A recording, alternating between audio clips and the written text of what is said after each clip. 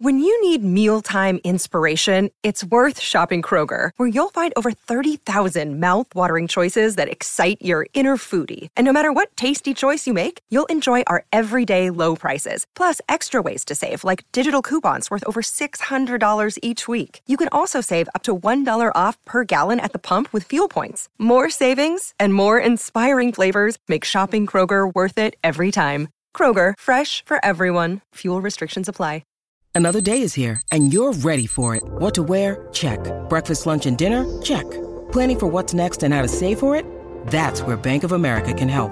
For your financial to-dos, Bank of America has experts ready to help get you closer to your goals. Get started at one of our local financial centers or 24/7 in our mobile banking app. Find a location near you at bankofamerica.com/talktous. What would you like the power to do? Mobile banking requires downloading the app and is only available for select devices. Message and data rates may apply. Bank of America N.A., member FDIC. With one of the best savings rates in America, banking with Capital One is the easiest decision in the history of decisions. Even easier than choosing Slash to be in your band. Next up for lead guitar. You're in. Cool. Yep, even easier than that. And with no fees or minimums on checking and savings accounts, is it even a decision? That's banking reimagined. What's in your wallet? Terms apply. See CapitalOne.com/bank for details. Capital One N.A., member FDIC.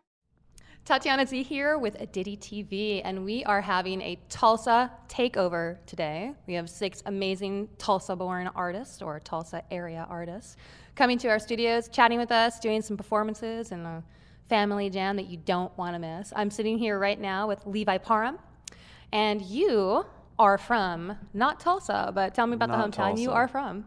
I'm from McAllister, Oklahoma, which is McAllister. a really small town in the southeast corner. Yeah. Yeah. Not a lot of music going on there, so I kind of claim Tulsa as my musical home. As your star? All right. I looked it up on the map because I wanted to be sure it was from that southeast portion. And it seems to me that there's actually a lot of beautiful countryside around there. And a lot of totally. Yeah, we're actually like on the very edge of the Jack Fork Mountains, so Okay. it's beautiful. It's very pretty. I don't know if a lot of our viewers, we have viewers from around the world, I don't know who's familiar with Oklahoma and the history of it there. But there's a lot of indigenous peoples that were from the area or forced to move to the area. That's right. Actually, McAllister is a Italian community. Really? Yeah, it's all Italian immigrants. My grandmother is Italian. Most families there have some connection to Italy. Yeah, that's really, really neat. Yeah. Is it a Scottish name, McAllister? It sounds, at least sounds that European, that starts off from a Confederate soldier that founded the town. Yeah. I could go on. You can go on. That is what we're here to do today. You can go on about all kinds of things. Yeah. I was perusing through your website, and I noticed that something different that you did on your website is you put your song lyrics up on your website, and they're very, very poetic. And thank you. You're quite welcome. Thank you, because you wrote them. I was wondering if you've ever, in the past or in the future, maybe considered compiling either songs that didn't make it into songs, but that are still poems to you. You seem to be very prolific, and I'm sure we all have notebooks of songs to look back on. I don't often think of myself as like a big lyric guy.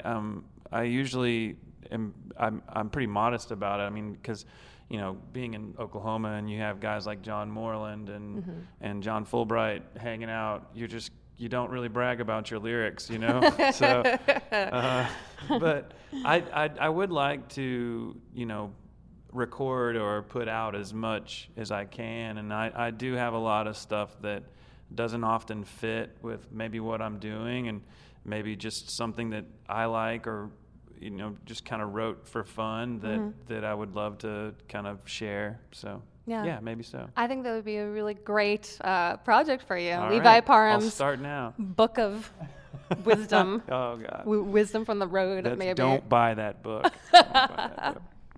Well, how long have you been touring and doing music? What age did you start? Well, I started kind of late, really. I started playing music, obviously, when I was, 14, but... And I had bands in my early 20s, and I did some cool gigs, but never really took it quite seriously until maybe 4 years ago. And I started hitting the road pretty hard, and it's just kind of progressed from there, and to where now I'm lucky if I spend a night at home, you know. Yeah. What and how is that? I don't know if you have family and friends that keep in contact with you on the road. I know I do. If my family or my significant other goes out and yeah, you end up becoming sort of part of a bigger family. It Yes. seems like on the road. You have people scattered all over, and obviously, like I still live where I grew up. I live a stone's throw away from my childhood home. Really? So, I there's a reason why I'm there. I love being around my family when I'm home, but it is great being on the road and rolling into a town 2,000 miles away that you have friends and that feel like family, and places to crash and people to hang out with and that you come back to. Yeah, exactly. Yeah. And my daughter lives in Olympia, so I spend a lot of time up there. Wow. Hanging okay. out. So, yeah, I'll be up there in just a couple weeks. Oh, okay. So you are about to go record a new album, a forthcoming album. That's right. And then it sounds like you're going to hit the road immediately again after Immediately. Immediately, yeah. Yes.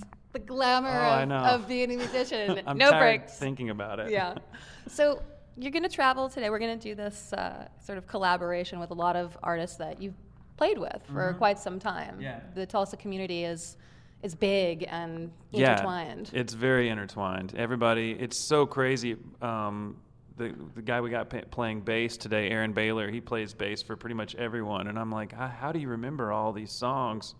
He plays bass for John Fulbright, for John Moreland, for everybody. You name it. Yeah. I've noticed that a lot of all of you artists are you not only play with each other and back up each other, but you seem to be in this sort of very special moment of the Tulsa sound that you are like the it musicians to call on to play with lots of national acts, including your own. Not music. me, but but no, there are some really talented guys that it feels really special to be a part of. Yeah. Well, we play you on Diddy, and I would like to say that we think you're pretty talented too. So thank you. We love you here. Tell me about the record coming up. Is there a concept? Are you kind of just flying by the seat of what happens there in the room? Well, we've got some ideas obviously in place. I mean, we're doing it in Muscle Shoals, so we're trying to capture a vibe, a sound, more of a combination of sounds. We're basically trying to take the Tulsa thing and move it to Muscle Shoals and kind of mix the pot. Get that rootsy sound that is from. I mean, it's very famous. Everybody from Aretha Franklin to Wilson Pickett to the Rolling Stones have recorded it's at Muscle iconic, Shoals. and we really want to capture that. We want to. I feel like there's a groove and a soul to Tulsa music and to what's come out of Muscle Shoals, and I'm just really on a search for capturing that, and I think we're going to have a lot of fun. That's going to be a really neat sound. I actually can't wait to hear it. Yeah, cool. I can't wait either. Yeah. So we were just talking about the difference between some of the recording studios down there. There's Fame, of course, which is very famous, and the Muscle Shoals Sound recording. So now tell me briefly again, Muscle Shoals Sound Studios has now sort of reinvented another space. Is that correct? It's a new studio. These guys they opened up a studio called Portside Sound. Portside Sound. And but they're housed in the second home of Muscle Shoals Sound. So Muscle Shoals Sound, the Swampers broke off from Fame. They started their own studio on Jackson Highway, and that place was open for a long time. And then it kind of was getting run down, and they built this facility in the 70s and had it for quite a while, and then it kind of fell into obscurity, and then these guys started renting it out maybe about a year ago. So wow, okay, it's really cool. Yeah, it's got a great vibe, and at the time when they built it, they had a lot of knowledge and money at their disposal, so they spared no expense. It's really cool. So it's like completely redone on the inside. Yeah, it's fantastic. It's really great. You can get a latte in between. Maybe not. Maybe not a latte. Okay. But yeah, it's cool.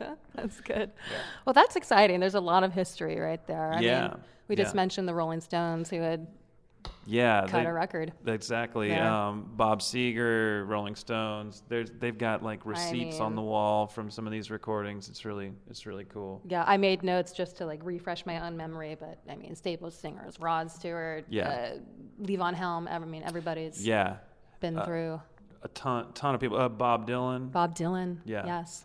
Which, as a sort of a troubadour, which I would classify you as one. That's gotta touch your heart. I mean, Tim Easton calls them troubadudes.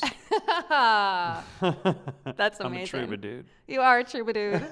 So happy to have you here. This whole thing is for you today, Levi. It's built around this trip. It's like a whole exploration of you. It doesn't feel like it. That's what I love about this trip and this album is because, I mean, guys like Paul Benjamin and Dustin Pitsley and Jesse Aycock and Lauren Barth and John Fulbright are all going to be part of this thing, and they're all amazing artists in their own right. And so it feels just like a big family of artists, and that's really great for me because I get really embarrassed, having to like sing my own praises. And so this whole project doesn't feel like mine. It feels like all of ours, and that's really great.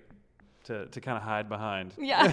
It's like, to be a part of it. It almost feels like someone else is I feel like a very together. small part of it. Yeah. That's wonderful. Are you guys going to sort of individually write the parts then, or do you have plans as far as musically? Yeah, we've got a plan. I mean, I've got these songs that I wrote, and but I don't really have any like set rules as far as what we're trying to come up with. And we've done a couple rehearsals.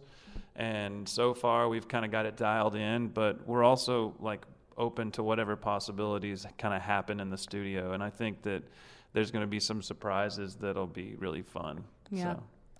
I'm sure of it. Actually, quite sure of it.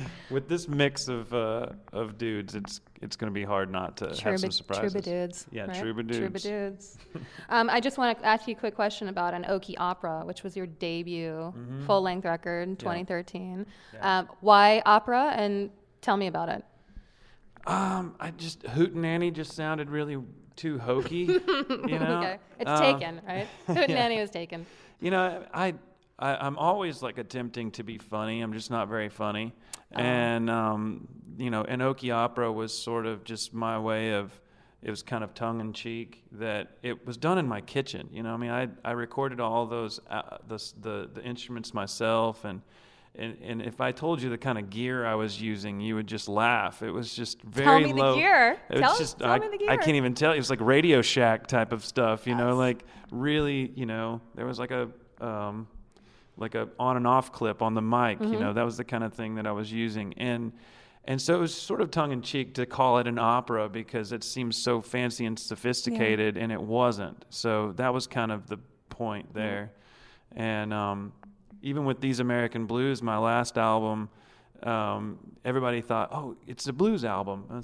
But I was really just kind of joking about This American Dream, which is turning into This American Nightmare.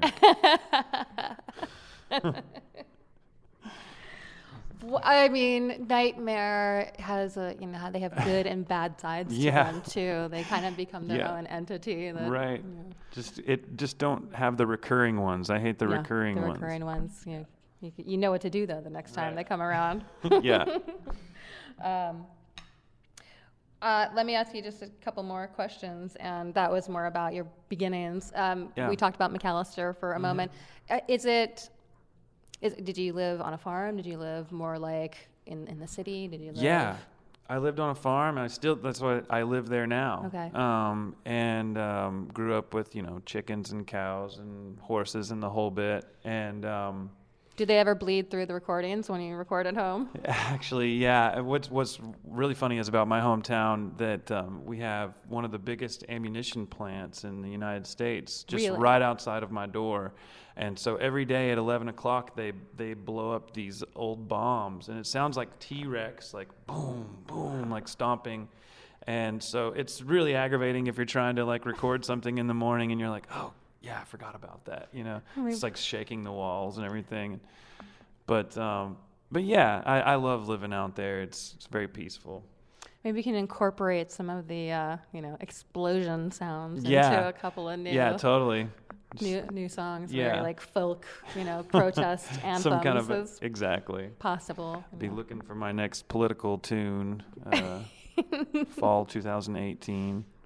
When I stopped through Tulsa recently, I was at the chili cook-off, Brian Horton's chili cook-off of Horton Records, who's an amazing philanthropist and record owner. And it's all his fault, really. It's all his fault. It's all his fault. The whole thing is really Brian's fault, because I think that there was, there was talent there, there was a history there, and there was an opportunity to bring it all together, and he was the person who brought it all together, and now here we are, and so I think everybody's super grateful for Brian Horton. Mm-hmm. He's been really, really awesome.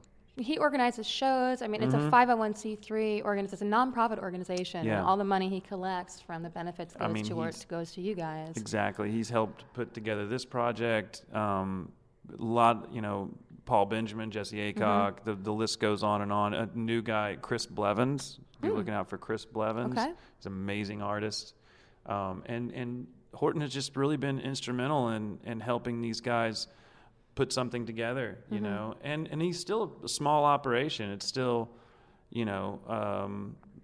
it's not like a huge staff. So it's everybody really helping everybody that makes the wheel turn. Yeah, it feels like that family-oriented sense of community that you talked about earlier. Yeah. And that in Tulsa, something special about like investing your time and money in your own community is coming back. Yeah. So that those amazing, landmarks, right, like Church Studios. Yeah, it's coming back. It was Leon Russell's spot. Yeah.